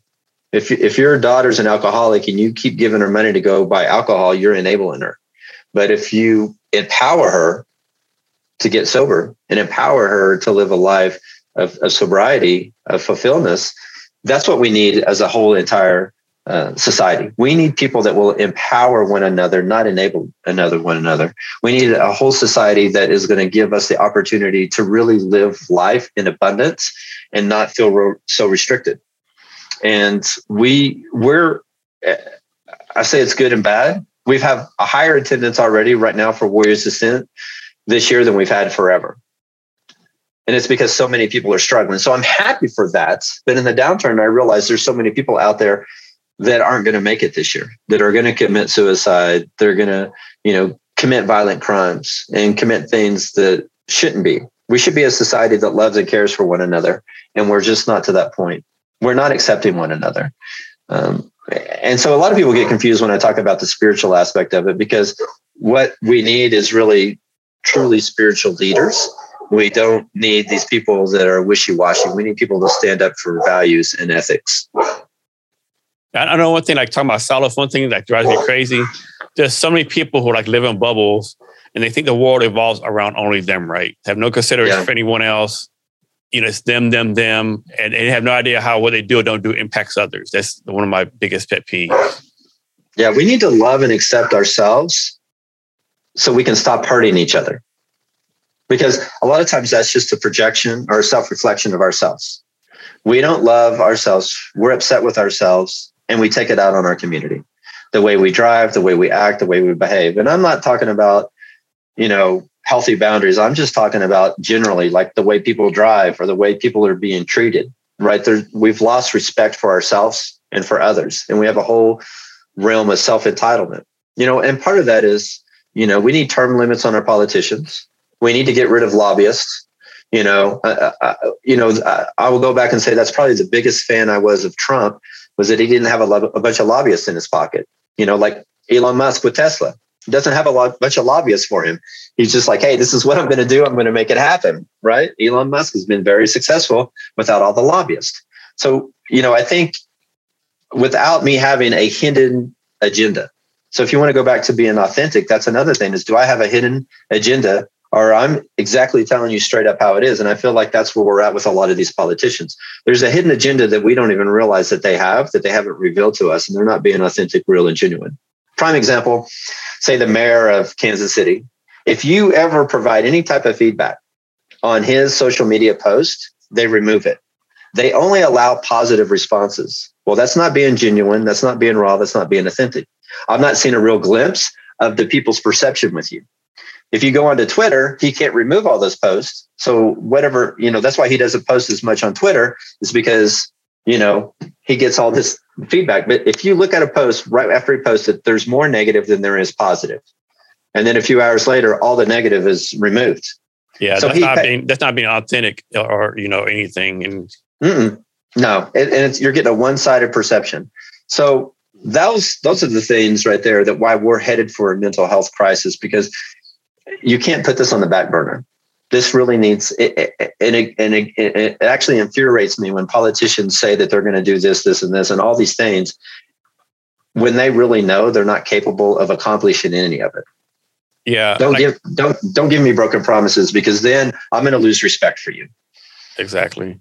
Like I should be against term limits. I'm kind of moving the other way. Cause like, I should type, there's always term limits, take a vote them out, but no one's voting anyone out, cause they take it on people. And I think another channel too, like pose those term limits, right? And you're going to be accountable for 8 years. I think that's going to give the lobbyists and bureaucrats even more power, right? Because you have people coming every 8 years or every how many years it is. 4. Yeah. Oh, trust me, I've been here for 30 years. Well, exactly. I don't trust you. You've been here for 30 years, right? Right. Well, it's your track record. This is what I ask. How have you enriched the lives of our community as a politician? That's it. That's if you're not enriching my life and the lives of those people around me, then you're not doing your job. Yeah, I remember I had a guest on about a month ago, Joseph Todd. He ran for a city council, local town. He sent me a story about a guy in the local community. He ran for mayor. And so he's been the mayor, either mayor or councilman that's like maybe 20, 30 years, right? Or he's getting reelected. And so he went to the Seattle Times to get like an endorsement. And the Seattle Times asked you, what have you done in your time in office? And he can say he had nothing. He had nothing he could say, right? That he made no impact, made nothing better. But he kept on getting reelected, right? Right. I love it. It's so funny. Yeah, that's just how it is. I mean, if I look back of what it is that I've done, I know that I would say the major impact or enrichment is I've saved lives. I've given people hope, acceptance, and forgiveness. And that's really the last 7 years more than ever. I fed people. CC's, you feed a lot of people. You give them value, right? But it's kind of like, really, what is your purpose? What is it you want to accomplish? What are your dreams, your visions, or your goals? And how can you get there? And I think a lot of politicians they're living, when you talk about the bubble, think about during COVID, any governor or any mayor is probably living in $1 million home, working from home, still receiving a paycheck. Really, the person's out here that's struggling when they close down their business and they're no longer able to work, that's making $8, $12, $14 an hour. Those are the people that are really struggling and really suffering. And here's what's going to occur now. You've lost billions of dollars in revenue over the last 2 years. How do you get that revenue back? Increase taxes. That's it. So property taxes are going to increase, gas taxes, sales tax, everything that you purchase starting this year is going to increase. So not only are you going to have huge inflation prices, your dollar's going to go a lot less. And now you're going to have more stress and more anxiety, right? Plus of wearing the mask, plus of everything else that's going on. Plus so many people are just truly, so many people are so scared of dying of COVID. And fear and anxiety weaken your immune system. So now you have all this fear, all this anxiety. Now your immune system's weaker than it ever was before because of it. So it's this negative ripple effect that we need politicians that give us all the options, that this vaccine isn't the only remedy and the only option. Here are all the list of options for you to have a healthy, holistic lifestyle and to be independent and not be codependent. I feel that a lot of people that have become codependent on one level become codependent on other levels, mentally, physically, spiritually, and financially. They find that codependency on all aspects of their lives. And we need to have a community full of warriors, a community full of heroes that are empowered, that we empower one another. Yeah, we understand. There's a stat out there that says, since COVID started, I think 75% of white collar workers work remotely, only 15% of blue collar workers work remotely, right? So the people like white collar really kind of well off middle class jobs, software developers, accountants, HR, they're not really at risk of COVID because they can stay home and work. Like the plumbers, you can't, if you're a plumber, you can't change somebody's pipe from home, right? Plumbers, all these people, they get paid good money too, but they're at more risk of COVID. I think it puts even more stress on the specific demographic of the population. Right. Well, 38 million people quit their jobs last year in America. 45% of America is employed. So that means 55% are unemployed or retired or living on Social Security or whatever it is. But you only have 45% of America employed right now. And then you had 38 million people that quit their jobs last year. So we're in a very, not to get too off into the realm of politics, but we're in a very unique situation right now because you got to think of every major city. There's a Democrat-run governor, and you have the highest crime, you have the highest drug use, you have the highest homeless, but you also have the highest income and the highest property values, right? So it's like you got to have this balance of, hey, I live in the city and here's all the pros, but here's also all the cons at once. And we're in a very, very, very unique place in history right now. I believe, from my personal space, that this year you're going to see even a more influx of people relocating to areas that resonate with them more than ever. They're going to move out of the areas that no longer resonate with them, and they're going to move to areas that do, because they're not working and they really can make that choice to move wherever they want to in the country. Right. And a lot of people work from home. So I think this is going to be the year more than ever that you're going to see a whole relocation, especially before. I mean, interest rates to me are super low compared to the 80s. They're at 3.5% for homes. But I think you're going to see more of an influx of people. And to me personally, I think they're going to move to places that are like Colorado, or places maybe like Washington, or places that are even more rural. So they're going to move out of the city, like out of Denver, and move more rural, or Kansas City more rural, or Seattle. They're going to go more rural because there's a thing that we feel when we go into nature, we feel more connected, right? We feel better about who we are, and we don't always understand why.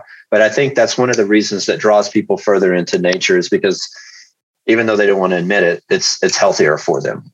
But that's just my theory. We'll know at the end of the year what happens, how many more people relocate. But I think this is going to be a year where a lot of things change economically. And I think they're going to move to where it serves them. Yeah, I think Seattle is a perfect example you're talking about, right? Because Seattle puts a capital L on liberal, the P, capital P on progressive, right? There's a lot of like homelessness, a lot of problems. But then again, you have like Amazon, Microsoft, Boeing, Starbucks, Expedia, and there's a vibrant startup community, a lot of venture capital money. So it's a vibrant community, right? However, all the problems still going on, right? I think a lot of communities are going to be like that.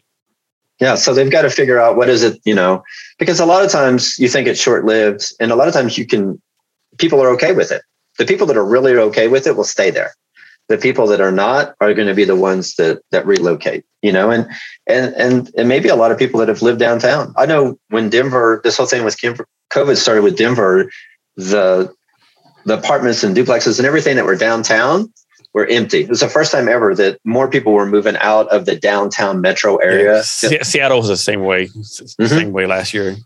Yeah. I don't know where they're at today. I haven't researched it, but that's kind of my theory, is that you're going to see the most shift that you've probably seen in a long time of people relocating this year. They're just going to be tired and fed up, or they want to be in that area, Kerry, go ahead. Give us your definition of community. So community to me is family, friends, or anybody that you have a connection with. And now that doesn't have to be somebody in your neighborhood, but my community expands because of I own property in Missouri, Oklahoma, and Colorado. So directly, that is my community. My community is Warriors Ascent, our veterans, essential personnel. My community is anybody that has had depression, anxiety, PTSD, anybody that's been a drug or alcoholic, anybody that's been abused, anybody that served in the military or thought about it, or a family member. To me, that's community. That it's as broad. If I could throw my net out there, right, from Seattle out to Bainbridge Island, right, and even further, or go down to Oregon, like all over, even India. I still have friends in India and Canada. That is my community. I think a lot of people, their community is different. Now, my friends, I have a very few select friends, but that's definitely my community. So, Kerry, do you have any friends or family members that don't get what you do? And how do you explain to them what you do? My family definitely gets it, right? And a lot of my family is super proud of what I've done. And a lot of my friends are that way as well. I think a lot of it is like that voodoo, like they get confused, right? They're just like a lot of people think. This New Orleans voodoo, Louisiana stuff, right? Right. They're like, what kind of voodoo stuff's he got going on, right? Or they call it the hippy dippy, right? Yeah, that's it too, the hippy dippy, that phrase, yeah. They all want to know like what religion I am, and that's a topic that I don't get into a lot of times because I don't want to steer people to a certain religion. I want to steer people to their own spirituality. So I think a lot of people are a lot of my family is more appreciative than others. I think you always, the feedback I got last year, like, so I started doing a community text. I have a community number, and with that community number, I send out a daily, sometimes inspirational, thought-provoking text message, right? And some of these guys are like, man, that's some voodoo Star Wars. I've been thinking about that question all day and I can't answer it, man. I can't even focus on work or nothing, but I need you to answer it for me. Right. But I would say overall, most of the people get it.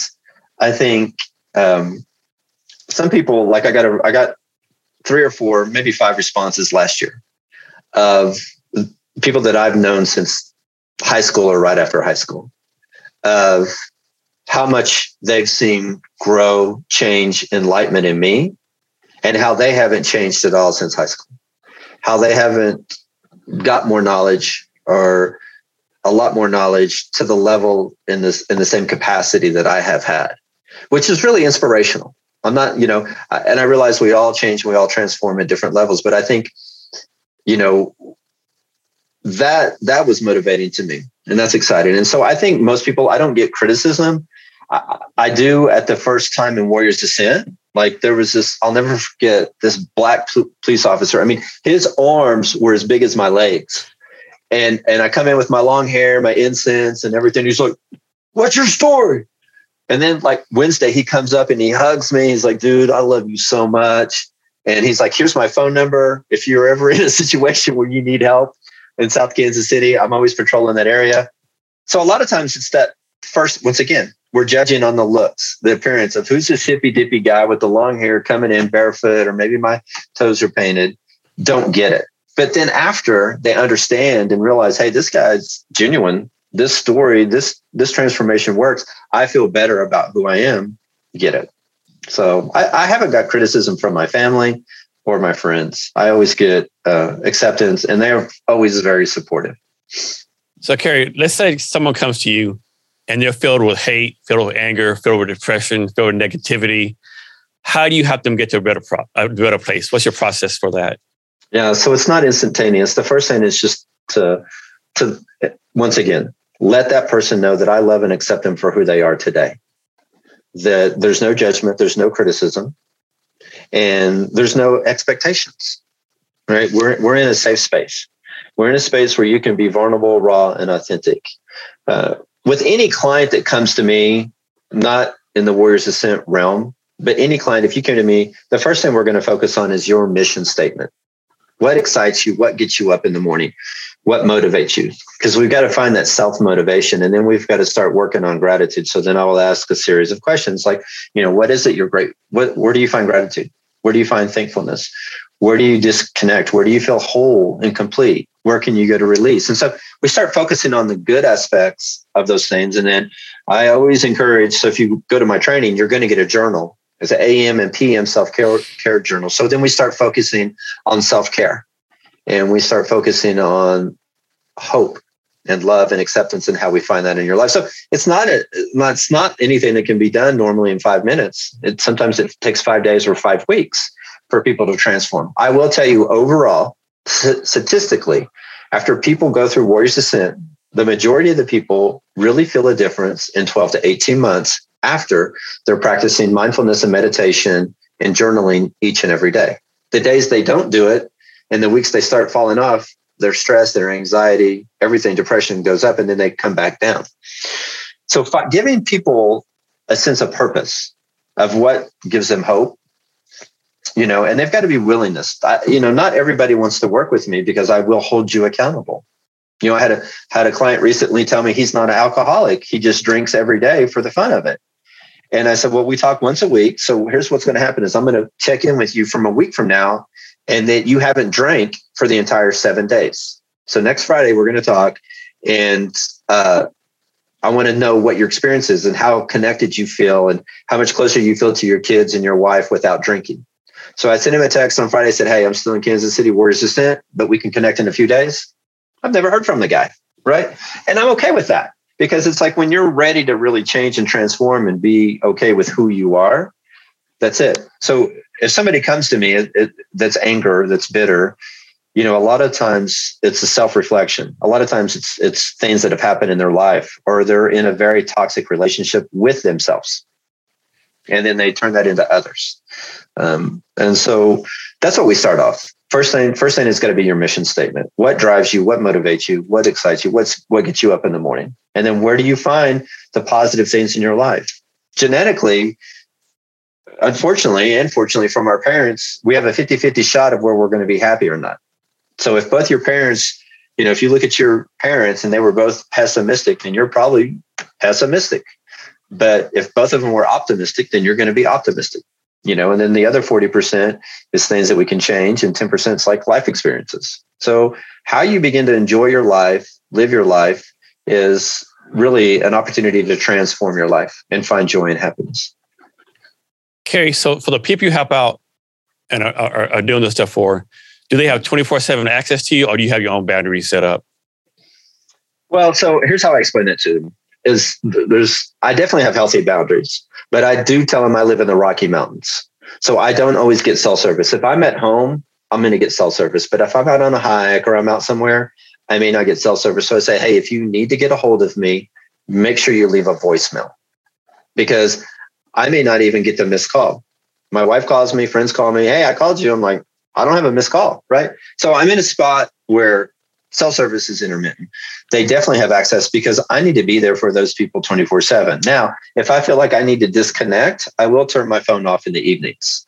If I feel like I need to be there for people, I will leave my phone off or, leave it on.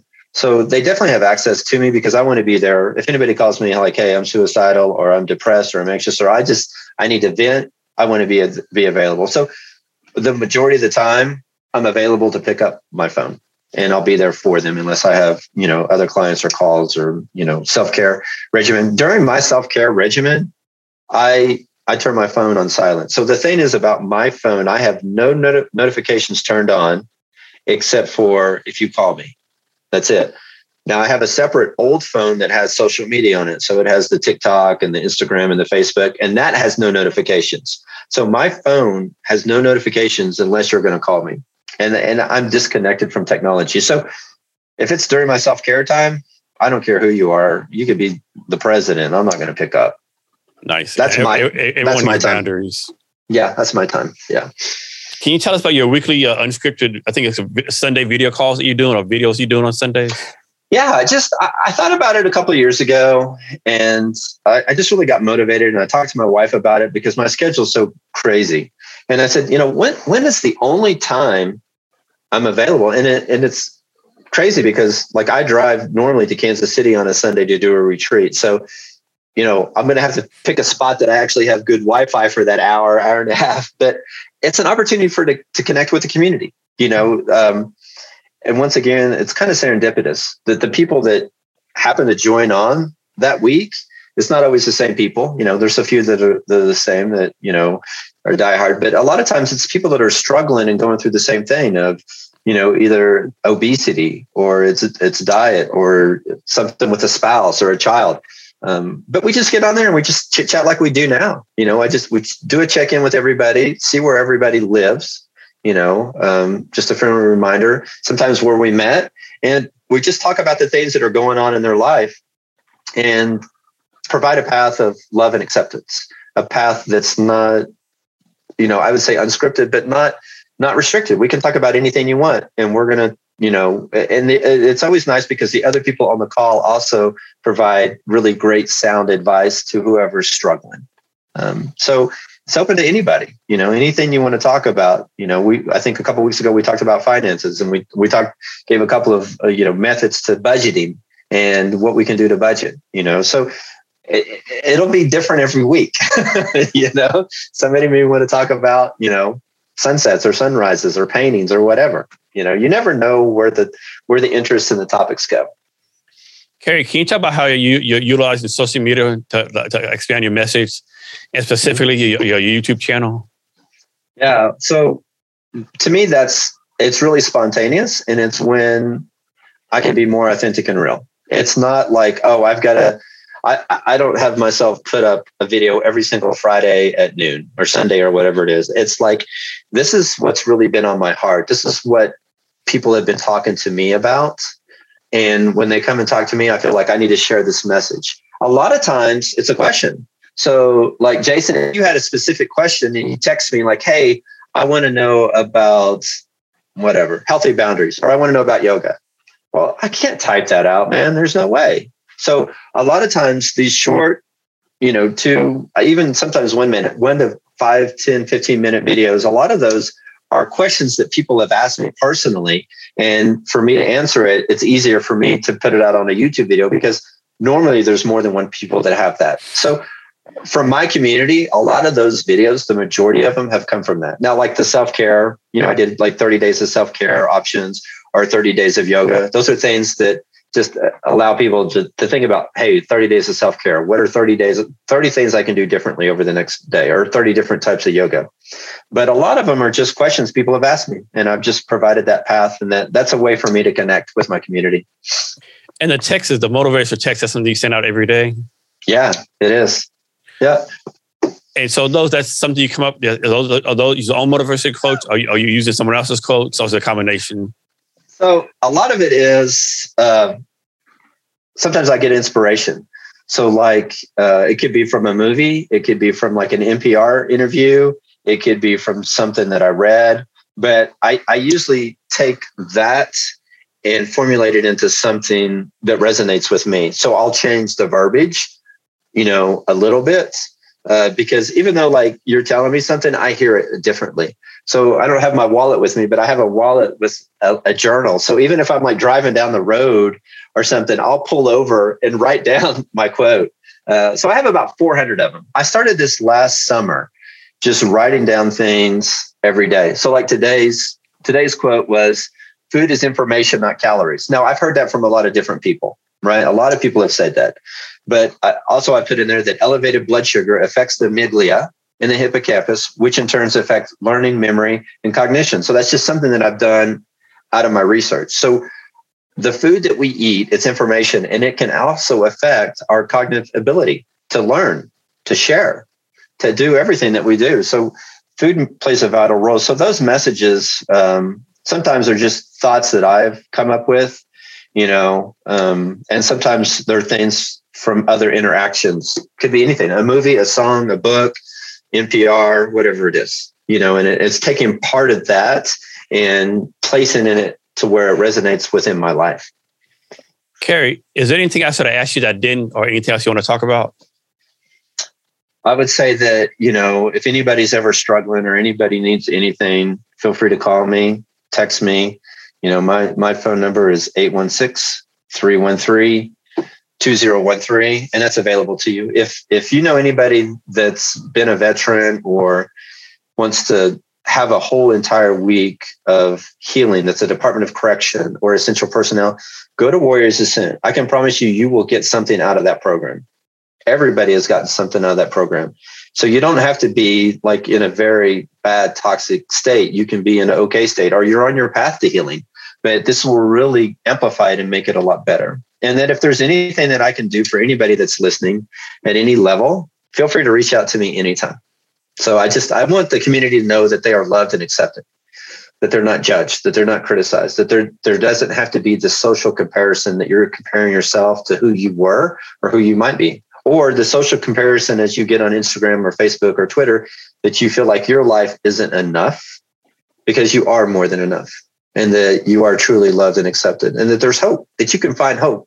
You can find forgiveness. You can find trust. All of that is capable. That, one of the things I talk to a lot of people is they feel like they have to be in debt the rest of their life. I'm always going to have a car payment. I'm always going to have a house payment. I'm always going to have student loans. And you don't have to have any of those. You don't have to have a conventional life to be happy. You can go, like my wife and I, live in a van for 6 months without anything and enjoy life and live life and have that unconventional life. And just, one thing I want to encourage is people that really begin to focus on self-care, and that self-care isn't selfish, and to spend at least an hour alone with yourself, and whatever that means, each and every day. So, Kerry, can you share your social media links so people can reach out to you? I'm going to say the easiest thing is if you just search my name. So it's Kerry. Last name is Steuart. And if you search for Kerry Steuart, you'll find me on LinkedIn. You'll find me on Twitter. You'll find me on Instagram. You'll find me on Facebook. And you'll find me on YouTube. And so if any of those platforms resonate with you, just search Kerry Steuart, Kerry Steuart. And to our listener, we'll have his phone number and all the social media links in the show notes. You find the show notes at www.cabinethrlaw.com. And be sure to share this episode with your friends and network, and be sure to subscribe to the Jason Cabness Experience. Kerry, so we come to the end of a talk. Do you have any last minute wisdom or advice on any subject you want to talk about? I would just say, man, once again, I love you guys. I love and accept you guys for who you are today. And I want you to begin to feel that. I want you to begin to feel excited and really think about transforming from the role of a victim. I'm talking victimhood. We've all been victims, but into that warrior where you're forging your own path. You're choosing your own destiny, and you're finding that community and that society that you really appreciate, respects, and loves you. We only have one life to live. And that this year, I really want you to find joy, peace, acceptance, unconditional love, and hope for all mankind. Jason, thank you so much for this opportunity, brother. I appreciate it. No, thank you, Kerry. Thank you for being here, for being a guest. I really appreciate it. Mm-hmm. And to our listeners, thank you for your time as well. Remember to be great every day. Thank you for listening to this episode of the Jason Cabness Experience. Be sure to connect with us across social media at Cabness HR. Thank you, and remember to be great every day. Don't you know, pump it up. You've got to pump it up. Don't you know, pump it up. You've got to pump it up. Don't you know, pump it up. You've got to pump it up. Don't you know, pump it up. You've got to pump it up. Don't you know, pump it up. You've got to pump it up. Don't you know, pump it up. You've got to pump it up.